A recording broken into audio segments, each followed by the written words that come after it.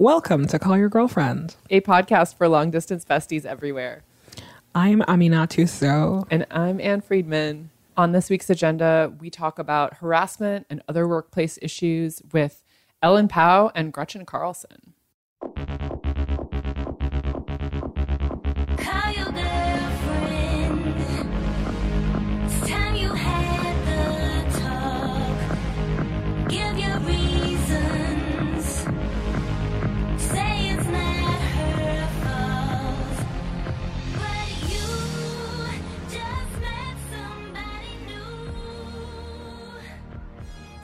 Hey, Ann Friedman.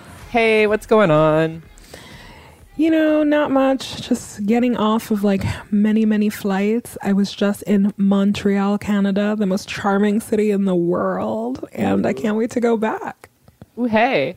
I'm just over here listening to interviews with men who were in charge of news organizations where rampant harassment was happening, being asked to account for their lack of action. That's what I'm doing. My blood pressure just shot up into the unhealthy range.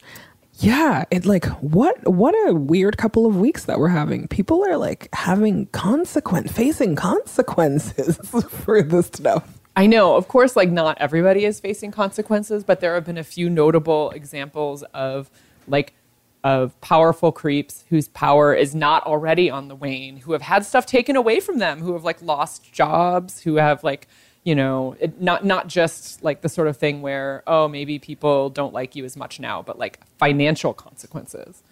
Yeah, I'm particularly enjoying what is happening at NPR right now, where one of their heads of news was forced to resign for incidents that were both very old and some that were like more recent. But what I found fascinating about the whole thing is how the like amazing women who work at NPR, shout out public radio ladies everywhere, they're so pissed on so many levels. One, on the simple level that they're getting scooped by other news organizations about like stuff that's happening in their building. And also the fact that they've had to endure anything like that at all, and how much, you know, like having an unsafe newsroom like really shapes the news and the coverage that they have. It's been so fascinating. Right. Yeah, you're referring to the fact that the Washington Post broke the news that this NPR news chief, Michael Oreskes, was ousted for, you know, assaulting women, essentially. And the interview that correspondent Mary Louise Kelly did with NPR's CEO about it is flames. Like, it is so good. Like, it is just satisfying to like hear someone called to account and not be able to just send a press release of like, sorry. You know what I mean? Like someone who actually had to answer for that behavior. And I believe she says to him, like, why did I have to find out about this through a news alert on my phone when I work here and we're a news organization? Yeah, she's like, we're a building full of reporters. Also, I think, you know, like, it's like definitely, you know, for listeners, like read some of the Washington Post reporting and listen to this interview that is amazing, because I just thought that it hits so well all of the issues that we talked about, both in terms of like some of the women who were harassed, like them really saying how much like it cut their ambition, the fact that they had to go through that. You know, I think that that's one of the tolls of harassment that we don't really talk about. You're like, yes, it's humiliating, it's like all of these things and it's bad. But they're like, here we are, we just wanted to work in news, and now you've like diminished my ambition and you've made me feel so much smaller. Right. You know, especially like at a younger age.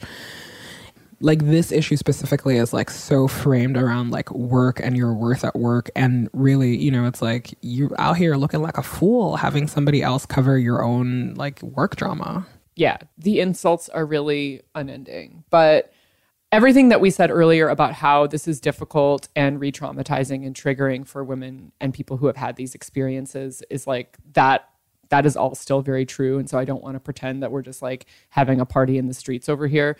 But there is something satisfying about listening to people who are powerful called to account for how they use that power or didn't use it to protect the people who worked for them, who they were supposed to be looking out for. Exactly. Yeah. Oh, okay. Yeah, so if you haven't guessed, today's show is really shaped around workplace issues. And we talk to two different women that harassment has affected and has really like shaped their career and their path forward. I talked to both Ellen Powell, who is an investor partner at Kapoor Capital and the Chief Diversity and Inclusion Officer at the Kapoor Center for Social Impact, and the co-founder of the diversity consulting nonprofit group Project Include. You might have heard of her from the news, and she has a wonderful new book out that we have wrapped in The Bleed, our newsletter. And I also talked to Gretchen Carlson, who is a former Fox News journalist and media personality.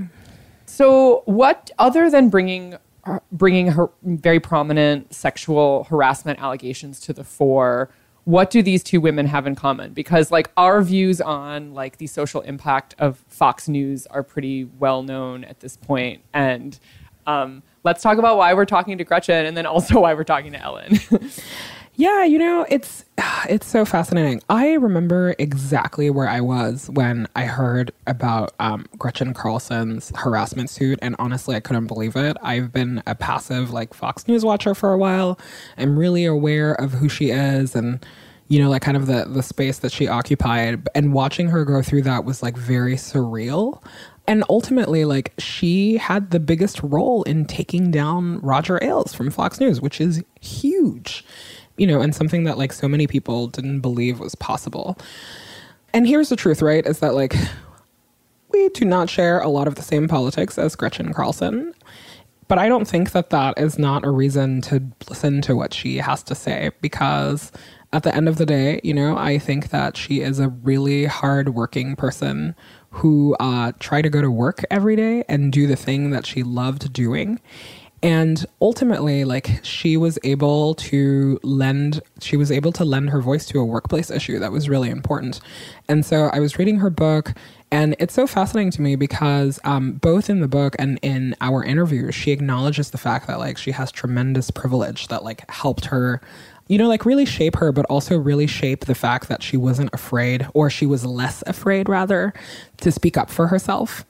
And I think that it's also like a fascinating conversation in the sense that like everyone feels the effects of sexism and capitalism, even women who don't like agree with feminism politically.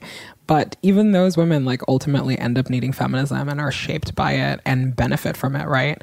And I think that there is something really fascinating to listening to her. And I think that like one place that there can always be common ground between women of different like political affiliations. And to be clear, like Gretchen Carlson identifies as politically independent, is like the fact that like there is bias against women in the workplace, and a lot of times we're all discriminated against and we're all harassed against.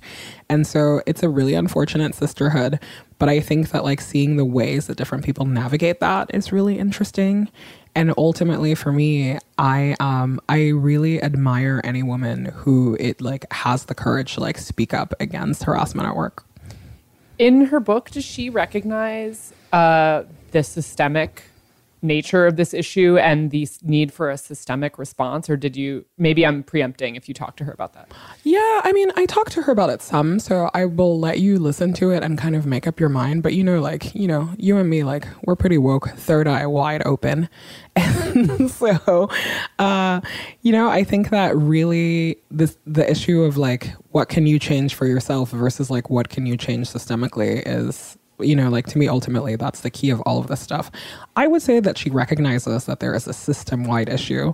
And I think that she presents solutions that are both like personal and also systemic. Like one of the things that she is going after really hard right now is the policy, that basically puts in like work contracts and NDAs that make it so that you can't, you have to go to arbitration against your employer.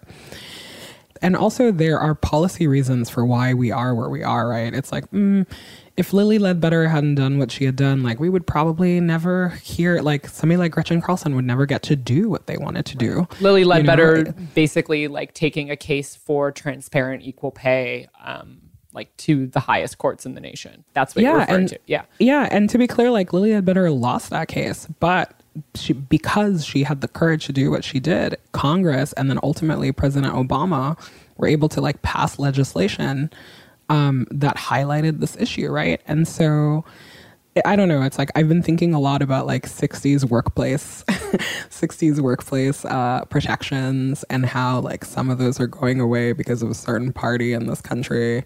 And maybe like places that unions can be stronger and places where unions fail and all of that stuff. But yeah, there are definitely policy solutions to this, and she definitely explores them in the book. So I'd encourage you to read it. So yeah, the book is called Be Fierce, Stop Harassment, and Take Your Power Back. I'm skeptical but willing to hear. Honestly, Anne, I went into it that way, for like many reasons. I have zero love for Fox News, but even women like Gretchen Carlson deserve to go to work every day and be treated with like respect and dignity and, and get to do, and ultimately like get to do the thing that they want to do. One issue that she talks about a lot, which I found was really fascinating, was the number of women who leave their respective industries because of harassment issues, really, and really having to contend with that. It's like, wow, you like didn't get to do the thing you wanted to do. And is there a way that you can ever come back into that industry? Like, I don't think that that's possible, but I think that it's fascinating that we're talking about it. Hello, Gretchen. Thanks for coming on Call Your Girlfriend. I'm so glad to be here. This is a book about girlfriends. It really is. All of the ways that we can be girlfriends, really. And be empowered. And be fierce. I know. What a wild week for you to be on book tour. Oh, yes, I know. I wish I could take credit for planning all these huge stories to come out at the same time, but I can't. But I will say this, that I feel, so emboldened and happy that women feel like they have a voice now to be able to put their names and faces to this issue. And it's not over. I mean, there's new stories every day. And I really feel optimistic that we're really going to have a cultural shift here. And you and I both know that doesn't happen overnight.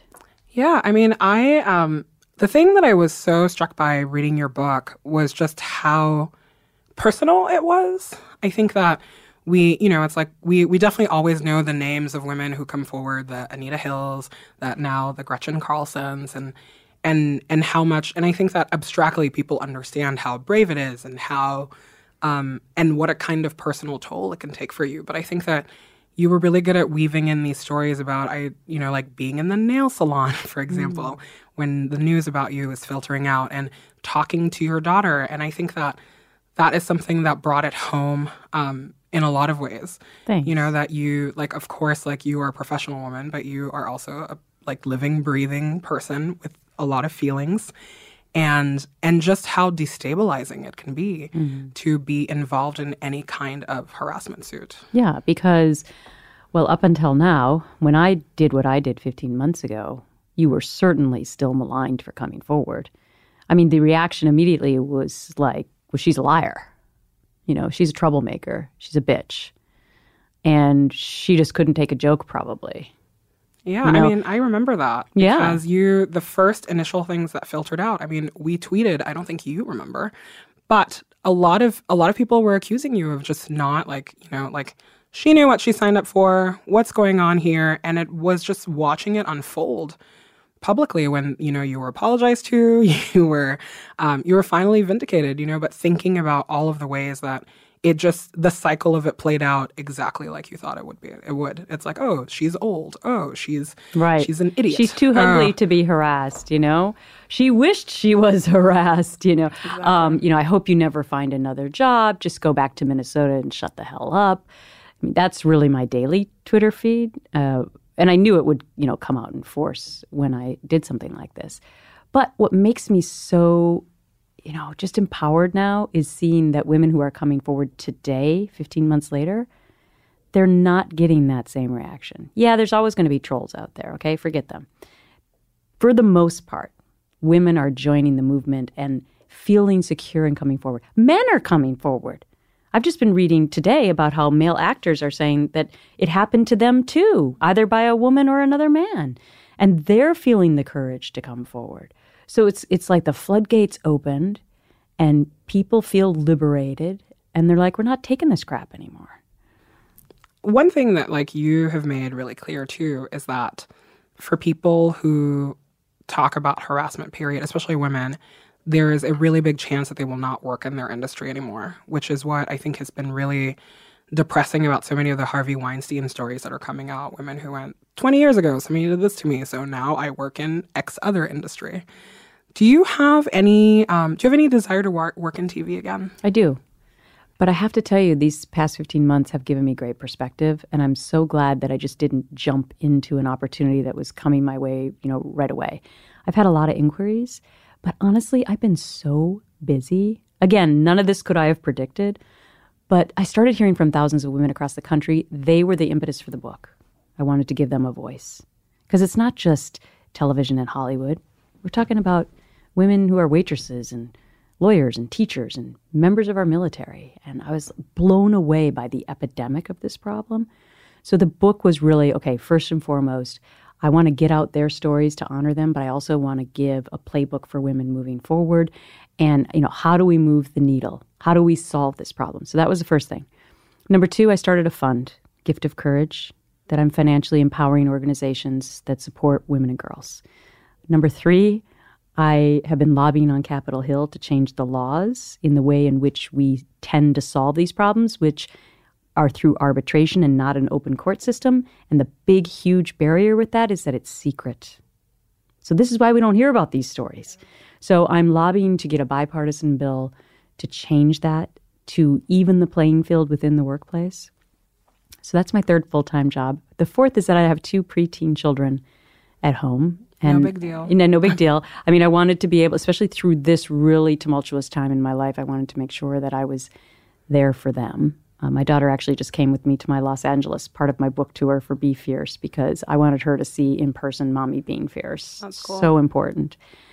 And I have been approached to do a ton of different projects and to do traditional TV and also, more non-traditional because the scope of this business changes daily. But I'm so glad I took the time to not jump right in. I've actually enjoyed watching television news from afar. In case you haven't noticed, it's been a little chaotic. It's a little wild right now. Yeah, and I actually have enjoyed not being part of the craziness on a day-to-day basis. It's been kind of fun to be an observer.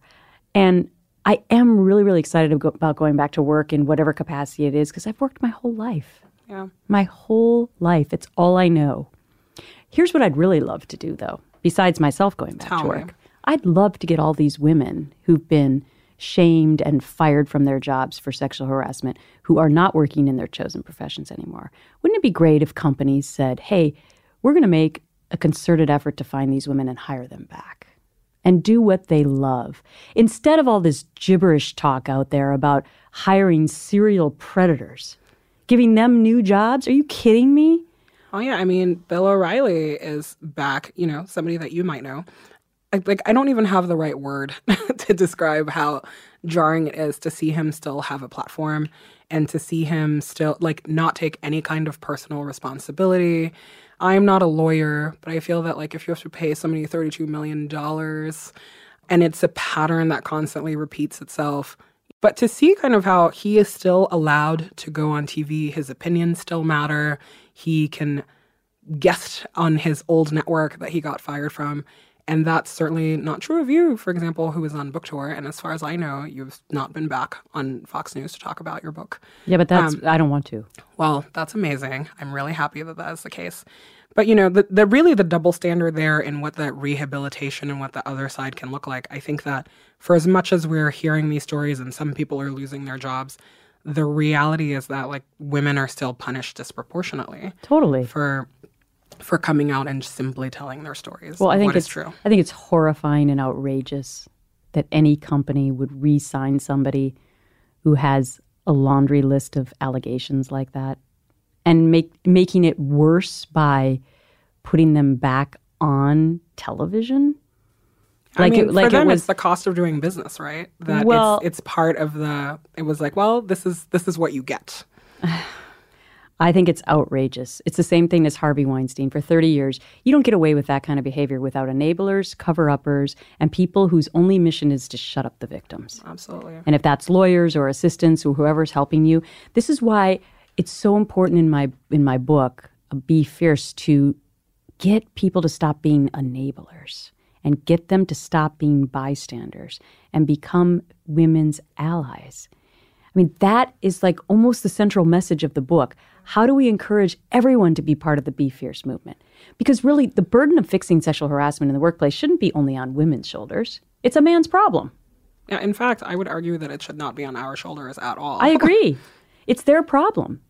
And so imagine again how the dynamic would change within the workplace if suddenly enablers stopped enabling and said, you know what? Don't ever talk to her like that ever again. Stops it cold. Suddenly the harasser's shamed. They go like into the corner and, are shunned. Yeah. And the bystander who has heard about it, has had a friend tell them about it, or actually even seen it, has the courage to also come forward. Wow, that changes. Suddenly the troublemaker's telling the truth. I mean, I agree with part of that. I think that you're absolutely right in changing the shift, essentially, of what personal responsibility and personal behavior that people have. But I also wasn't born yesterday, and I know that personal behavior and responsibility are not, like, you can't essentially trust people to do the right thing, which is what we are seeing play out over and over and over again. And this is where policies come into play. And I think that the work that you are doing to really talk about arbitration is huge. I've been thinking so much about Lily Ledbetter, for example, right. Who, if she had been forced into arbitration, we would have never heard about her. And Congress would have never heard how pathetic it is that women get paid so little money. And President Obama would have never championed a law that was for fair pay. So actually, like, having her go through a trial, even though she lost, was still monumental in terms of what we're doing. And I think that the policy aspect there is really real. But when it comes to what men specifically can do to really be held accountable and what other policies we can do, that's something that I haven't quite figured out. And even in reading your book has been, I don't know how I feel about it yet. Why? Know? Well, because for one, I've heard you say this before, that, that the way our politics should not divide how we feel about sexual harassment. And I 100% agree with you.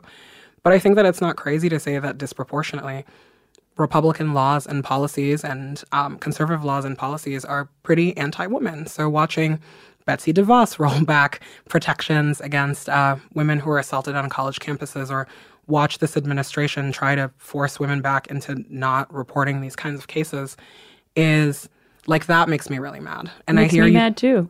And I hear you talk about working on a bipartisan solution to some of the stuff, but the only senators that I hear about are the Democrat senators. No. So who are the Republicans that are helping you with this? So I have been going to Washington frequently, and I am meeting with Republican senators.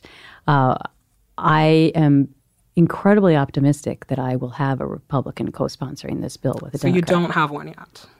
Well, I'm going November 7th, okay. So I've been there a lot. I mean, listen, speaking of cultural shifts, have you noticed nothing gets done on Capitol Hill?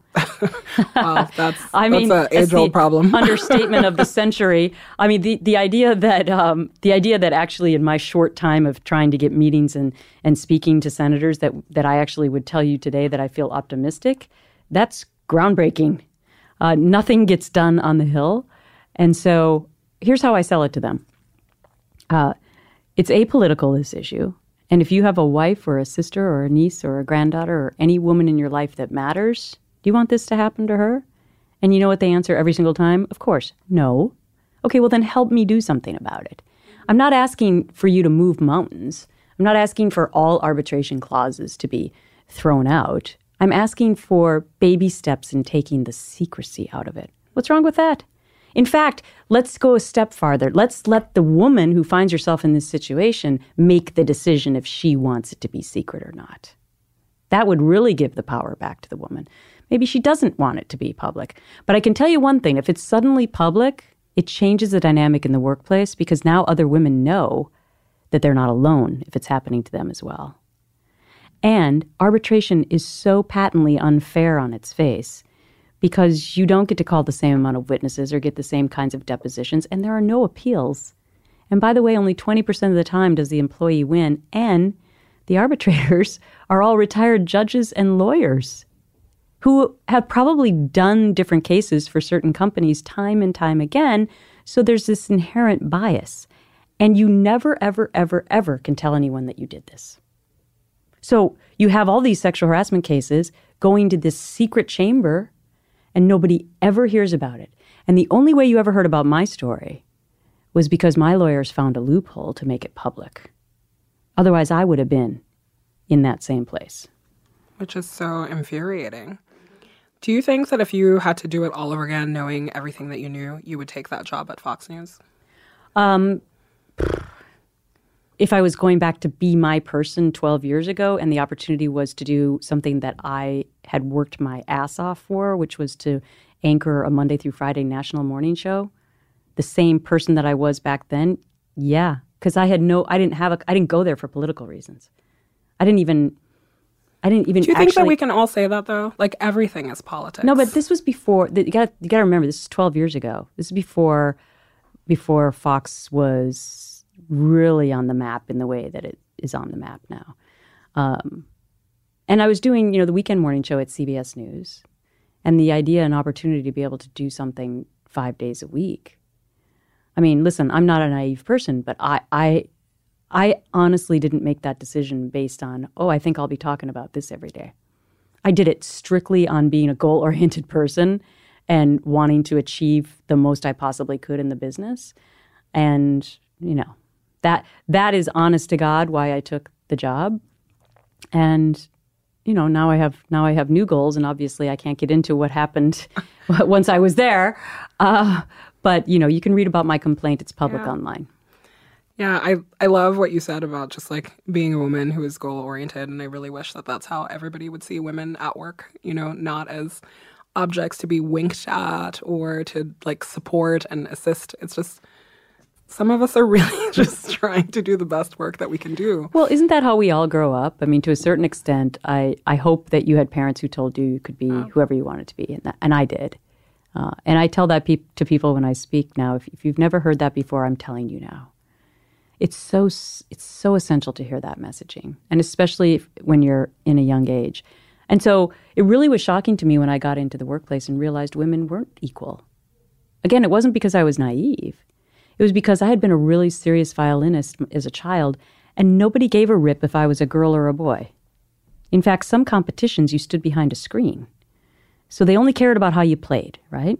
And then in school, sort of the same thing. I happened to excel at school, but it was never about my gender. It was just because I studied and did well. And then I finally got into the real world, and it was a shocking awakening that women got paid less, I remember calling my mom right away, and I was like, what the hell is this? And she used to complain to me all the time, like, why do you always have to call me and talk about women's rights? And I'm like, because this is what I'm living. And now that my mom's running a corporation for the last 10 years, she's 76 now. Amazing. She's calling me all the time. She's like, oh, now I know what you were talking about, all those years. So, I've always been a strong advocate for women. I've supported women. I have helped a billion, interns and young assistants who wanted to get into the business because I had help. I really feel like that's central to who I've been. And if I've been misrepresented in any way, this is really who I am at the core. So it's safe to say that, like, growing up, maybe you did not have a strong awareness of the fact that, like, harassment was everywhere. Was your own personal experiences are kind of what led you to have this eye-opening moment? Yes, because it happened to me twice when I was Miss America, and they were actually assaults. And that was like the first time I experienced it where your whole self-confidence just drains out of you in an instant. It's like all your blood just leaves your body. And everything that you've built yourself up to be, from your academic prowess to your violin talent or to whatever else you've done in your life, feeling smart because you are, just leaves you. And, the one experience was with a television executive who helped me out all day long doing cold calls for me. And I thought, wow, he's really trying to help me break into TV. And I didn't realize he was actually trying to break into my pants. So by the end of the day, maddening. I know, he was on top of me in the back seat of a car, and his tongue was down my throat. And I can still see and feel where I was in the car seat. That's 27 years ago. I'm so sorry that happened to you, and I'm so sorry just how familiar it is for so many of us, and how it's the when you talk about in the book, like the thousands of women who write to you because you were the catharsis that they could finally have. It makes me think of that over and over again. And what would happen if we actually had a society where women were free to just tell their stories and you didn't have to reach out to a stranger that you knew from the television box because there was literally nobody else in your life who would believe you. I know. In a lot of cases, those women hadn't even told their partners or their husbands ever. And, I think I try and look at everything optimistically. I mean, with those women, they felt comfort in telling me because they knew I got it. Mm-hmm. And they knew they could trust me.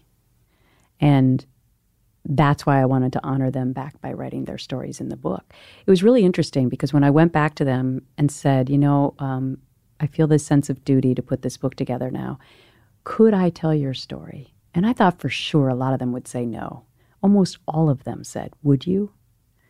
I mean, it was really amazing how they gave me a positive spirit about going through my own dark days at the time, that they wanted their stories to be heard through my voice. And that was so empowering to me, Again, I just want to mention that, a lot of people are now discussing, because everyone's talking about sexual harassment, maybe we shouldn't be with women in offices alone anymore. And maybe, they just, can we even say, I like your shirt? Or no, you shouldn't. No, you shouldn't. But you know what? Let me be clear. Of all the women that I heard from, there was no gray area in the stories that these women told me. Oh, absolutely. They were so outrageous. I mean, for example, this woman, wanted to get a promotion at a radio station, and the guy told her to get up on the desk and spread them. Okay, there's no gray area there.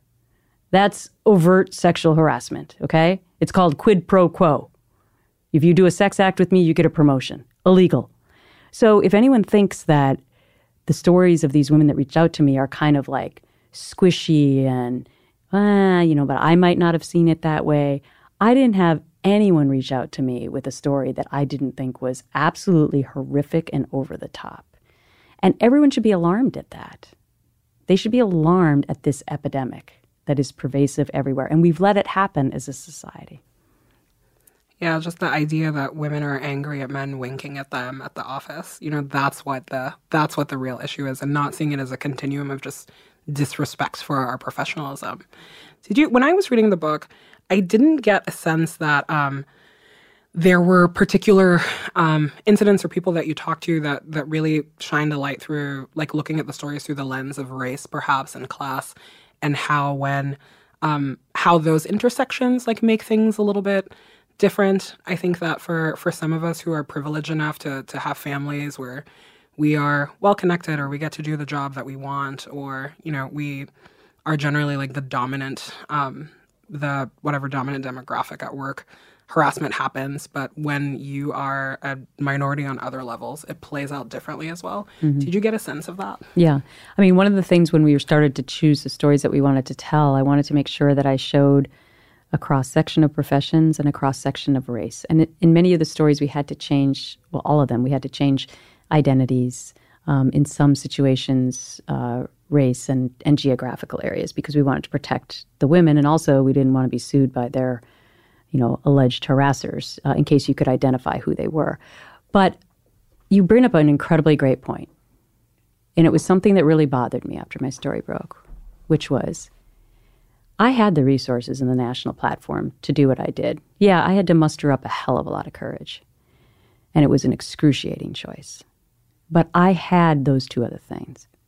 How do I help the single mom who's working 2 jobs and being sexually harassed, who can't afford to come forward, literally? And that really bothered me. So in setting up my fund, one of the things that is an offshoot of that now is the beginning of an answer to that question, which is the Gretchen Carlson Leadership Initiative that I'm setting up for underserved women across the country, a 9-city tour that kicks off in November, starting in Dallas-Fort Worth. 3 days of workshops for underserved women on domestic violence, sexual harassment, and how to have a voice civically and politically in your community. And I'm incredibly proud about this because these women can come to these 3 days for free. When you are being sexually harassed or you're a victim of domestic violence, you feel like you don't have a voice for sure on that issue, right? But what we found out is that you also feel like you don't have a voice in anything else and that your voice doesn't matter. And I want these women to know that I care about them and I want to help them, and their voice does matter. And we want them to become civically and politically involved. Overall, women don't call their members of Congress like men do. And so even if you're privileged, you don't call your members of Congress, right? So it's a lesson for all of us to learn about how to be more civically involved. But specifically, I wanted to help these women. It's a start. So 9 cities, we're doing Dallas, Minneapolis, where I grew up, then we're doing Charleston, South Carolina, and then another 6 cities that we're in the process of planning. And if women want to sign up for this, or if they want to help us with this mission, they can go to aitogether.org. And I'm really, of anything, this is what I'm most proud of in what I'm doing right now. That's cool. Will this also be part of the lobbying that you're doing on Capitol Hill? Mm-hmm. It's part and parcel because, if I'm successful on Capitol Hill, that only helps every other tentacle of work that I'm doing right now. But imagine if we could actually get something done with Congress that helps women. Imagine. Imagine. See, now every morning I wake up and I look at this bracelet on my wrist that says "Be fierce." So I have to stay optimistic. This is what keeps me going every day. Because when you've gone through something like this, you don't necessarily wake up every day and go, "Hey, I love this." Yeah. You need to, and this is why I was so fiercely honest in the book. You wake up some mornings and you're like, "Well, I'm not sure I want to do this." Yeah. But if there's been one thing consistent in my life, it's that if there's a goal sitting in front of me or a challenge, I go for it. And I feel like this is a mission that I had no idea I'd ever be on, but it's one that I am definitely going to have success with for other people. That's cool. You've written about your daughter being really aware of what is going on with you. What kinds of conversations have you had with her about harassment and your personal story and just what it's like to be a young woman in the world? Mm-hmm. That was my main concern. Like, what the hell will happen to my kids? Will they be teased? Will they feel uncomfortable with their mom talking about this issue? How will it affect the way in which they grow up? And what I found out was that I really underestimated my children because they took it so much more maturely. And of all things, my resolution was announced on the first day of school last year, which gave me a heart attack because I knew it was going to be splashed all over the news. And sure enough, my daughter was, called out at school to say what happened to your mom over the summer. And it made me incredibly anxious, but she came home and she said, "You know what, Mom?" She said, "When I talked about you, I was so proud to say that you were my mom." And from that day, I knew that I had done something right. And later on, a couple weeks later, she took on a couple kids who were basically bullying her. And she came home to me and she said, "Mom," she said, "I told this one that, and I told the other one this." And she said, "And I did it, Mom, because I saw you do it." And that gave me the courage. All right, 4th quarter, 2-minute whistle, game done. All right, I'm out. I mean, honestly, when you hear your own kid say that to you, proudest moment of my life, that she would have, in a short period of time, understood what her mom did and benefited herself from it. That's what the Be Fierce movement is all about. It's about giving that gift of courage because it's contagious. Now, my son, same thing. I actually think it's more imperative that we raise our boys to respect women. Ultimately, I think it's more important the way we raise our boys than the way we raise our girls, honestly. So that when they get into the workplace, they're looking at their female colleagues in the same way in which they saw it all happening at home. It's crucial.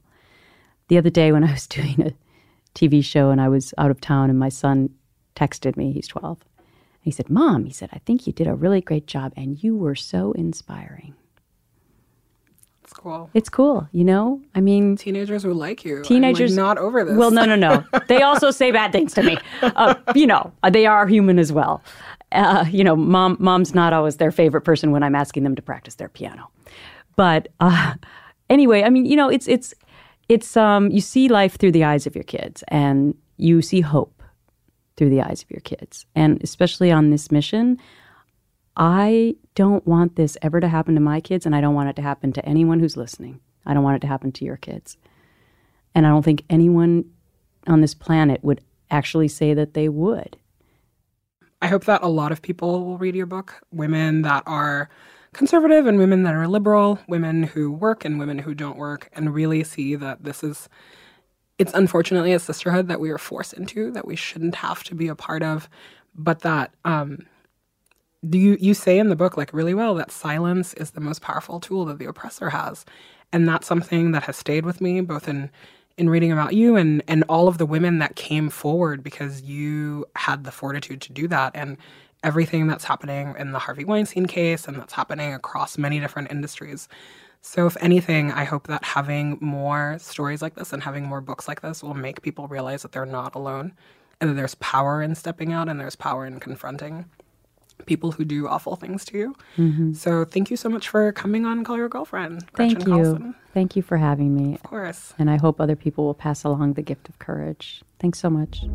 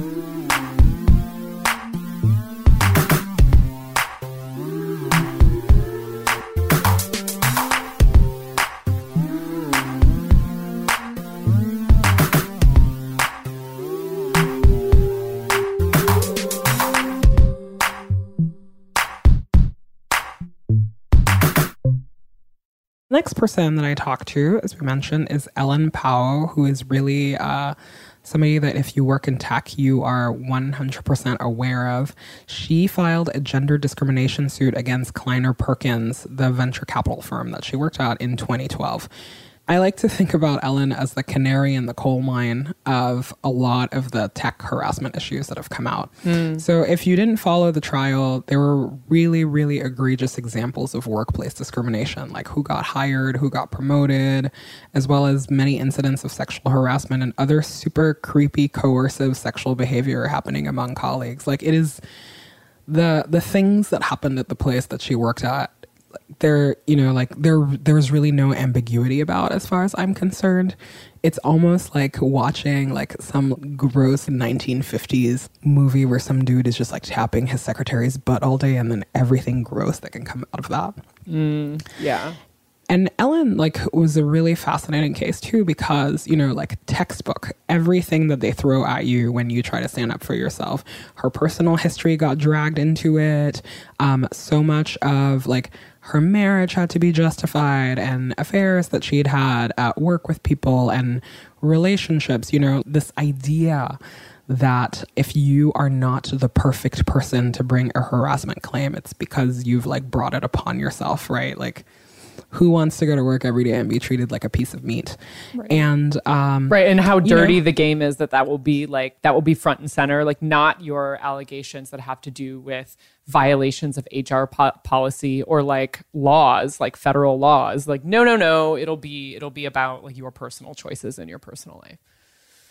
It was really, really, really intense. I didn't know her at the time, but ended up going to a couple days of the trial, and it's like, I remember those days in Silicon Valley so much, in the sense that so many women and women who did not know her were rallying for her because, again, like Lily Ledbetter in her day, you understand how vitally important these issues are. And Ellen also ended up losing her trial, but really opened up a world in which like women in Silicon Valley are empowered to tell their stories and empowered to really go after a lot of these harassment claims. And so a lot of the book and the stuff is like super intense. We're not going to go into detail, but it's you can read it in Reset. There are many articles, but I really, really recommend the book. It's really well done. And here's Ellen in her own voice.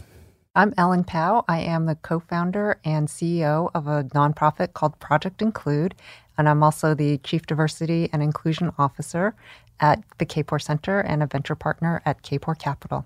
And now you're an author as well. I know. It's exciting. Tell us about the book that you've written.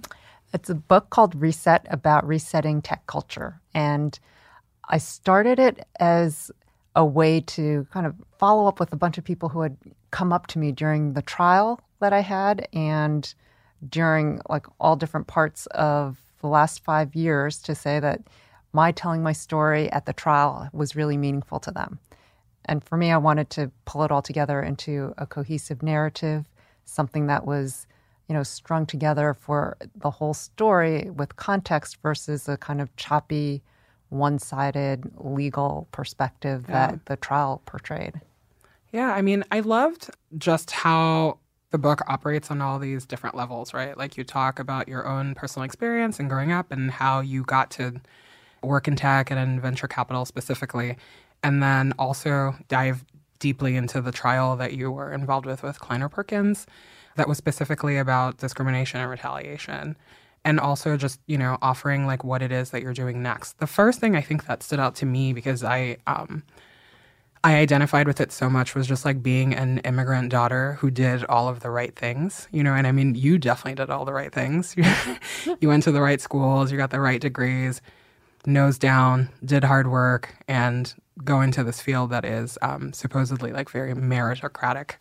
That's not how it turned out for you. Not at all. In the beginning, you could just power through stuff, and you explain it as, oh, that's just one bad actor. That's one person who's does not get it and wants to have those all-male dinners or wants to, ask me to go get cookies, and they're just kind of clueless, but it's something that just small, and I'll just keep moving forward. And then you get to a point where you realize, wow, it's a lot of people. It's not just one, and it's not just happening to me. It's happening to all the women or all the people of color or all the women of color, and we can't get ahead. And that's what happened when I was at Kleiner. I realized, we all did not get promoted in that one round, and almost all the men got promoted.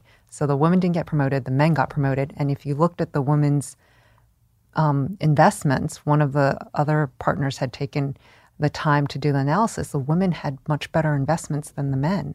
And then if you look at like years of experience, if you looked at education level on average, we had much more than the men did. And it really was this glaring problem. And then you look at all of the other, the 1,000 cuts that were going on to all of us and not to the men. And you realize, wow, this is a much bigger problem. And I can't just put my head down, power through it, or work a little bit harder, or find another person to try to get some help from.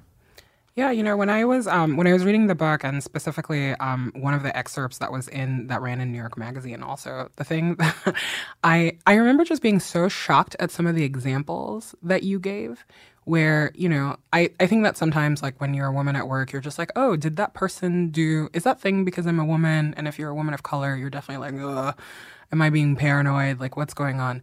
But some of the examples that you gave were like classic textbook 1950s.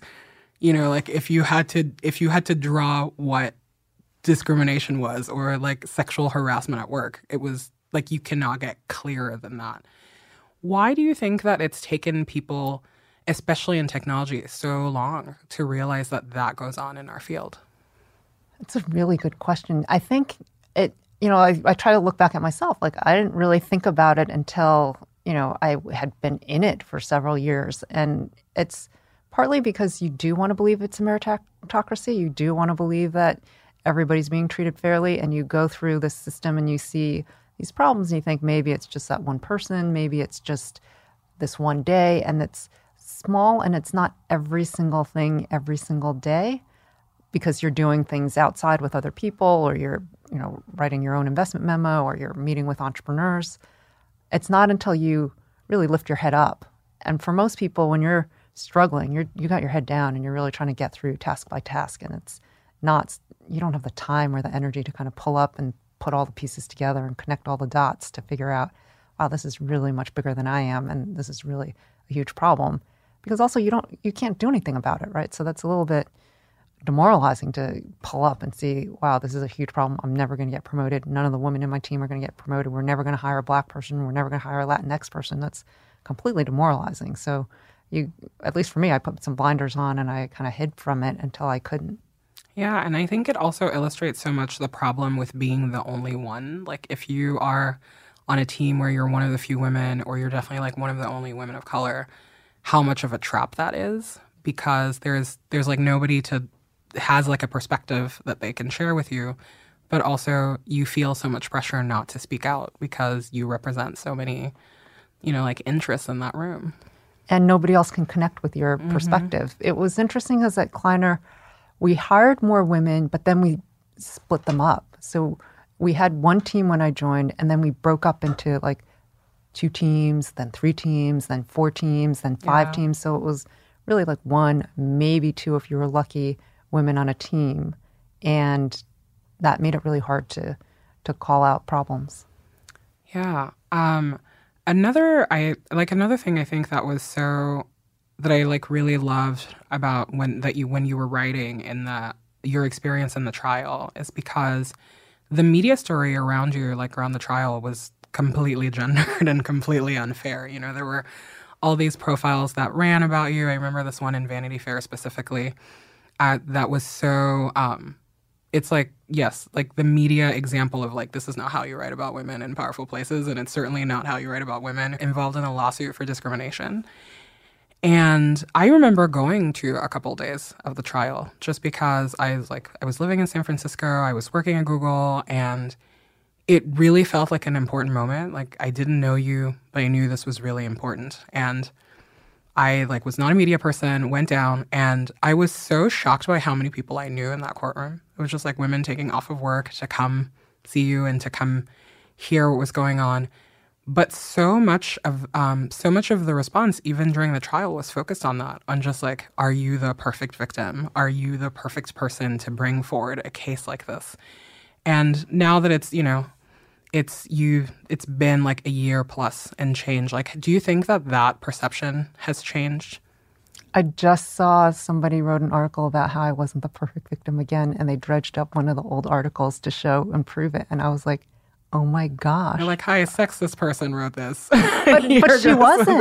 It's like it was a reporter who's pretty knowledgeable, but I think it was so ingrained, and they had those PR people who were just pushing that narrative so hard over 5 weeks that it just lodged in some people's heads. And so, you've got this knowledgeable, pretty progressive woman of color reporter who's still saying I'm not the perfect victim. So I don't know what it's going to take to change the minds. I think having new people come in and share their stories and be more well received is, it's enough. Like, I don't need people to think I'm this great person or this perfect victim, because nobody is. But to be able to have people now hear other people's stories and experiences and believe it on the first time instead of digging through their whole history and every single action. Yeah. Oh my God, she showed some anger here.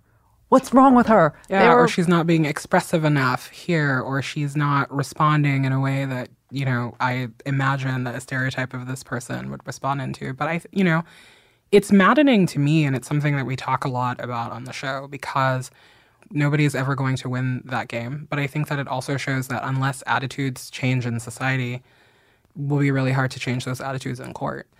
The burden of emotional labor, really, that's put on women to prove everything. But I think the other thing, too, that was really apparent to me from all of that is that this is why it's important for everybody to speak up, so that you are not the only one that's like left standing holding the bag. Because the reason that there were so many women in that courtroom who were not reporters, who were just civilians like me, is because your case was very relatable.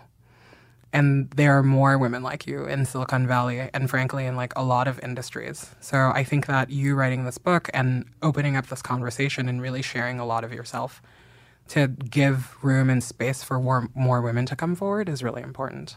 I hope so. I heard from people in all different industries. There were lawyers. There's some lawyer who pulled me aside during the trial. Like, I'm going to the bathroom and she pulls me into the stairway and she starts crying about all of her experiences. So there's something very deeply connecting about being able to read and hear about your experience and know that like that wasn't you, that was the system working against you, and that it was, I think for a lot of women, it was like validating.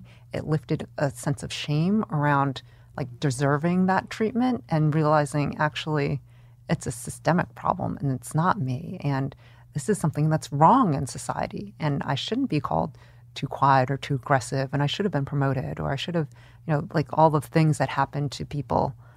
Yeah, definitely. Can you tell us a little bit about the work that you're doing right now, the work to actually reset tech and how that's going? It's been exciting. So I started a nonprofit with 7 other women in tech. I think you know most of them, Project Include. And we are working to try to convince CEOs to take a comprehensive look at their cultures and really help change them or build them into ones that are truly inclusive. And for us, that means it has to be inclusive of everyone. So you see a lot of efforts that are targeted towards gender because I want my daughter to do well, or, I can relate to this person. But it's not about being able to relate to somebody, or you're just going to be exclusive but with a few more people in it a little bit, and your culture isn't an inclusive culture. We want it to be truly inclusive by including everyone. So whether they look like your daughter or not,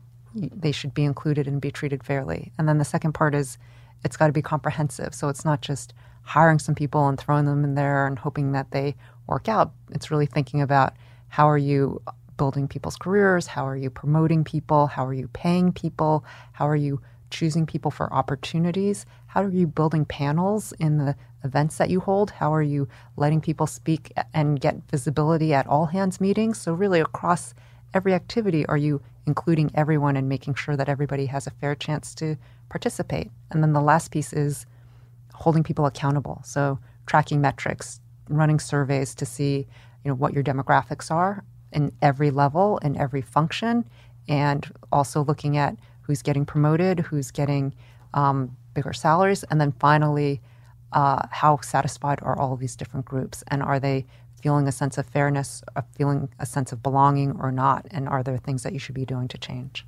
I know that it's been fairly recent in terms of like tracking those metrics, but are you seeing anything that's giving you hope? Because I'm thinking about, I don't know, the last round of disclosures of harassing VCs, for example, that were exposed by the Times recently. And just seeing the response to that was also really disheartening. It was like, are we still really doing this? This is, again, like textbook harassment. There's nothing nuanced here. There's right. Not. And it's so crude and it's so prevalent. It's so crude and it's so prevalent. And it's literally like and when I think about the amount of courage that it takes for those women to build up to say anything at all, because no woman in the history has ever benefited from like bringing forward allegations of harassment against her work. But do you think that it's changing, or is it too early to tell? I think what's changed has been the public perception and the media perception. So most people now, when people speak up, are open and receptive, and they understand that there actually is a problem. There is a problem of bias in tech, and there is a problem of harassment and discrimination and retaliation. So when you hear Susan Fowler's story, it's, hey, this is not something that she made up. This is something that we can see is actually happening, and wow, like the level of detail and the information is really helping us get a better view on it, a better lens on it. I think we've seen some people get pushed out, but we see them getting replaced by people who look like them. So that's a change that hasn't quite gone where it needs to go.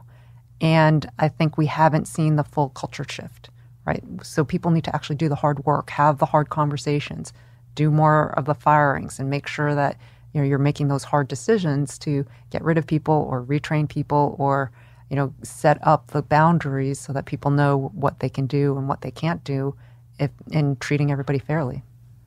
I want to go back to some of the book stuff. Can you tell us like about your process, like how long it took to write the book, if you like any apprehensions that you had about doing it, and like what it feels like? Because it's like part of it is memoir. It's like how does it feel like to revisit this really not very pleasant like episode? I had taken maybe it was like a year off in between Reddit and writing the book, and it was a time of just healing, like and kind of getting organized, both in health and finances and home, and so I was ready to write the book when the time came. Also did kickboxing for 6 months, and that was really good to get out a lot of that anger and a lot of that emotion. That's great.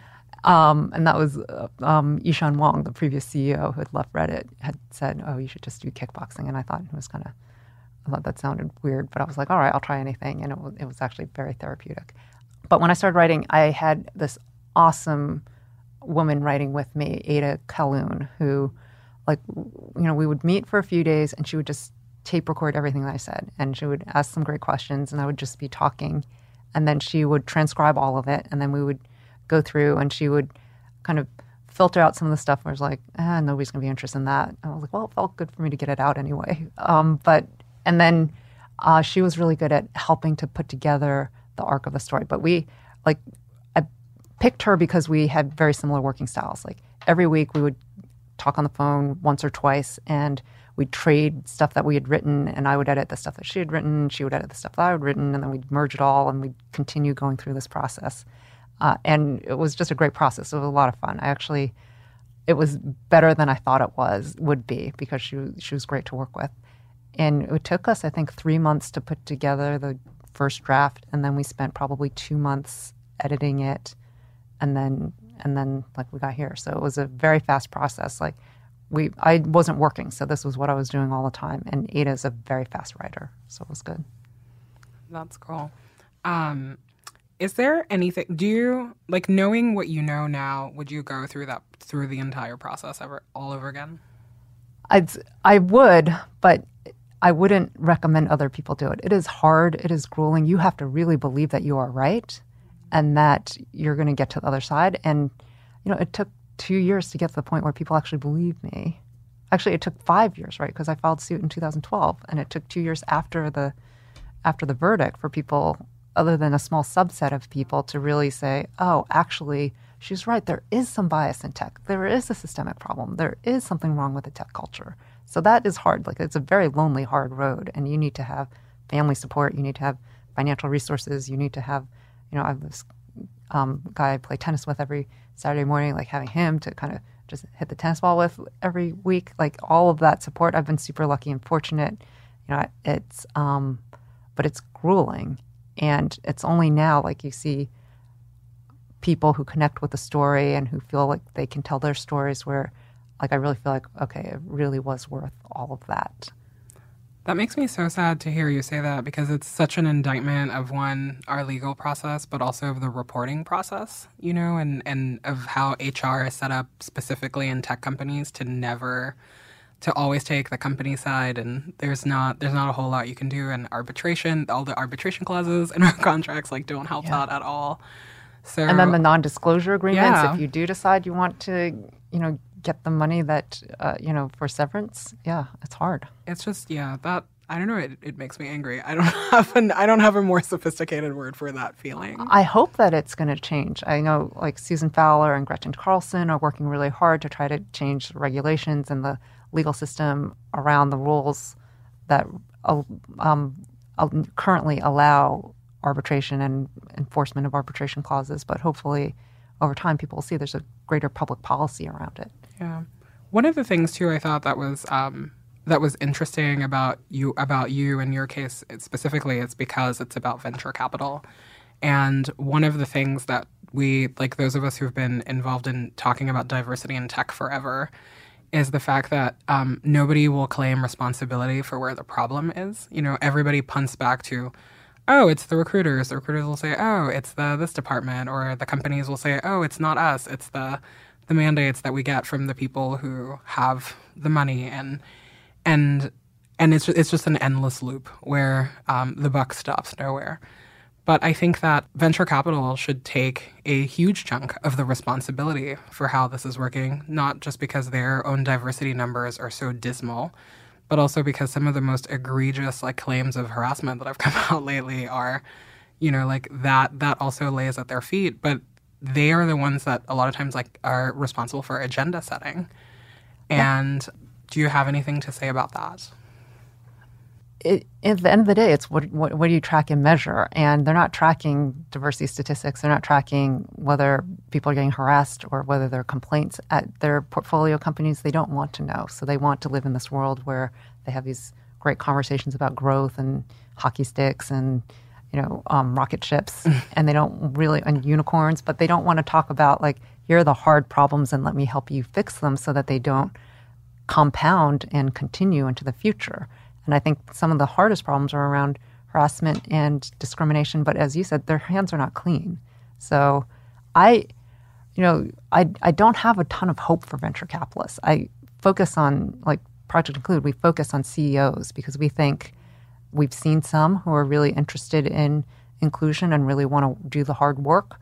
We've seen that they can have a huge influence on their companies. And it's an area where venture capitalists have not made it much motion or anything. And in that vacuum, the CEOs have a lot of ability to do whatever they want. So we're hopeful that CEOs will take charge and really put the work into building inclusion into their cultures early. So as they scale, it grows with them. And I know Google has had a ton of trouble, and I think it's because they started focusing on it too late. And once you get to be what Erica Baker calls that tanker ship. Yeah. It's really hard to move more than 1 or 2 degrees. But as a small early stage startup, you bring in, you make your team diverse from the very beginning, and you make sure that your policies are inclusive, and you're constantly looking at it. Hopefully, you can be like a new kind of tanker ship that actually works. No, I think that you're right about starting really early. But I think that there's also, at least in my own Silicon Valley experience, that I think that there's a component of this where people really feel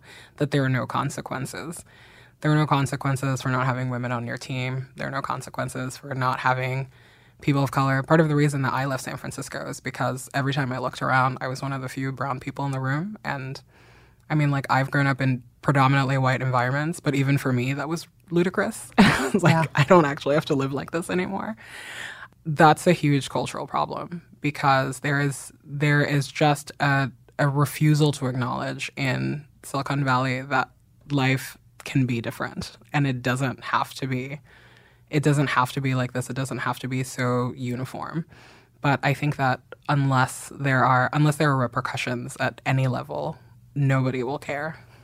I think for startups, they're starting to be able to see things that the big company CEOs and executives are not seeing, which is product failures, where you've got Nextdoor, where like every other post that I see is a complaint. It's always racist. Yeah, totally. And I know, that was my neighborhood where it's like, oh, there's a Latino person on our block. And I was like, well, has it occurred to you that we live in a majority Latino neighborhood? And also there's nothing wrong with that. Yeah. And so, I'm like, report. And I'm like, I can't use that product anymore. So you're losing users because your product is enabling racism. And the same thing for Airbnb, the same thing for Google search. So once you start seeing, holy moly, like it gets built into your product if you don't have the people on your team who can prevent it and make it more inclusive, and you're not going to reach half of the potential users or 3/4 of the users once, the demographics continue to shift towards people of color and women. I think the smart CEOs see that, and they see, I also want to hire from a workforce that is as big as possible because that's one of my hardest struggles. So I want to make sure that people want to come to my startup, and they're not going to want to come to my startup if I've got 8 white guys sitting around doing white guy stuff. Always doing white guy stuff. I mean, it's, like we've talked about this like ad nauseum here on Call Your Girlfriend about how a lot of these isms really just are a huge lack of imagination. If you purport to be into serious engineering and you can't figure your way out of a problem like diversity, then I think we're in big trouble in general. every tech woman that I know is like excited about reading your book. I think we all think that we like know the cliff notes and we know what Ellen is up to. But who else do you want to read this book and what's in it for them? I think the next phase is, like, I wrote the book for all of these women and people of color who also, I'm not a woman, but I've been treated poorly in my experience. But now, like, I'm thinking about, I'd love to get CEOs to read it. Like, people who are interested in learning more and who are open to inclusion and are trying. Here's another perspective, a set of experiences that resonate with a lot of other people. And this is what people are feeling when they come into your office. These are the experiences and the scar tissue that they have. And so think about what you're doing. And here are some ways at the end of the book to try to be more inclusive and to think about, how do I get people to, work at their best, at their maximum capacity, at their fullest. That's awesome. Thank you so much for writing this book, and we'll be checking back in with you soon. Thank you so much for having me. This is one of the things I really wanted to do, so yes, I'm glad it worked. And we wanted to talk to you, so this is perfect. Thank you. Thank you.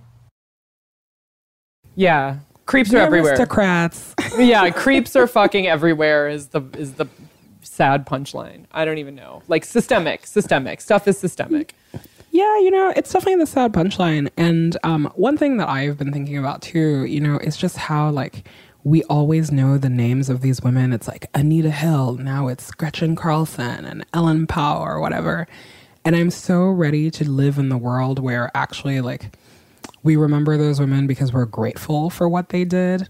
And the names of the people who did all this awful stuff to them like lives in infamy forever. Right. Or their names are the ones associated with bad behavior. It's not like Clarence Thomas, Supreme Court Justice. It's like Clarence Thomas who got away with like disgusting harassment. Or it's like Roger Ailes, not someone known for building Fox News, someone known for like despicable behavior toward his employees.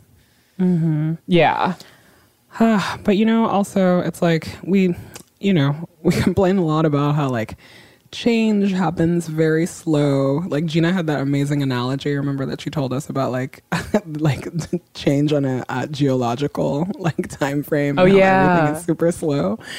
But at the same time, I think that this is like one of the hardest things that women face. And just like knowing that there are people who are really willing to just like stand up for themselves, but really stand up for the rest of us, and are willing to put it all on the line and lose it is something that has been, it's been really inspiring. And it's also just, has like caused for me like a lot of reflection about how I use my own voice and how, and how I want to tell the truth and just really the responsibility that you have.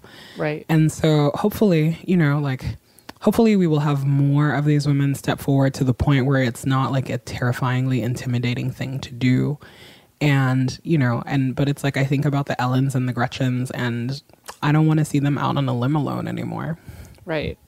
And also just like, thank you to the women who have made that choice, because I also recognize that it is 100% a choice, right? Like to be the person who goes out on that limb is not something that I expect of anyone who has endured this behavior. It's not something that I think we should be demanding of them, at least not in this current environment. And so when women like this do decide to come forward, I'm very, very grateful for the choice that they've made.